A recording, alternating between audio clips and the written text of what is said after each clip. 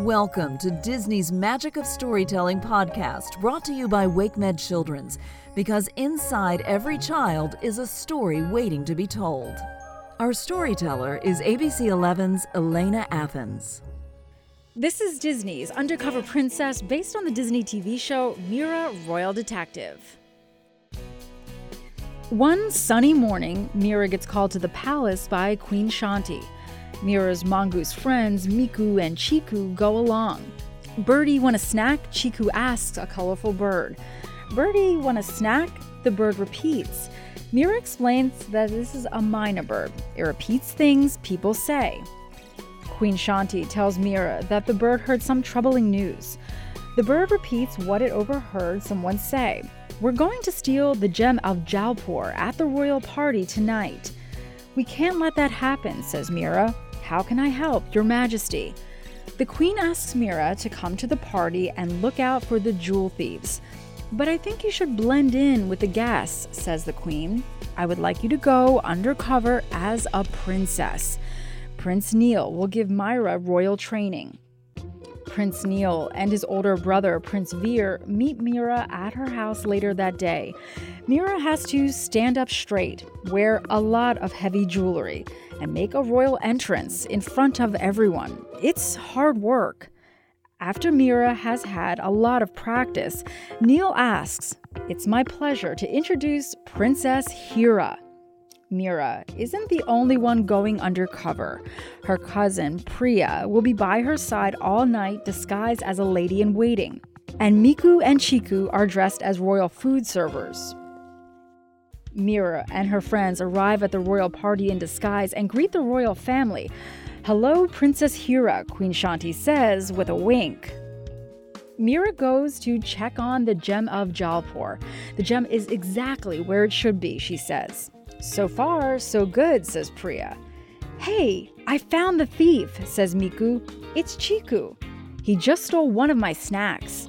Mira laughs and reminds them to be on the lookout for anyone trying to steal the gem, not the food. A group of musicians begin to play on the stage. As they walk through the party, one of them trips and falls. Everyone turns to look as Ram Singh rushes over to help. In the commotion, Mira realizes no one is guarding the gem of Jaipur. She and her friends rush back to the glass case. But Mira notices something strange. "Isn't the gem of Jaipur blue?" Neil nods. "It is." "Then we have a big problem," says Mira, "because this gem is green." Mira goes to tell the queen, "I will solve this mystery," she promises. "You are the royal detective, and I believe in you," Queen Shanti says. Mira and her friends check on the crime scene for clues. Mira finds a red tassel on the floor. She thinks maybe whoever stole the gem has red tassels on their clothing. Mira tells her friends to spread out and look for more clues. Miku and Chiku find a tassel on a tray of desserts they serve to the musicians. Mira uses her spyglass and finds another tassel on the stage. It looks like the same person who was near the gem also took a dessert from Miku and Chiku and was on the stage, she says. "Let's think this through," Mira says. "We found red tassels in 3 places: by the gem case, on the food tray, and on the stage. The musician playing in the crowd was in all 3 of these places, and his instrument has red tassels on it. We need to talk to him." Mira finds the musicians, but they run out of the palace door before she can ask them many questions. Mira calls for backup. "Deputy Usha, stop them," she cries. The police cow steps out in front of the musicians, blocking their path. Mira and her friends run up to the musicians. "Excuse me," Mira says, "did you steal the gem of Jaipur?" "Of course not," says the drummer. "Besides, if I did steal it, where is it now?"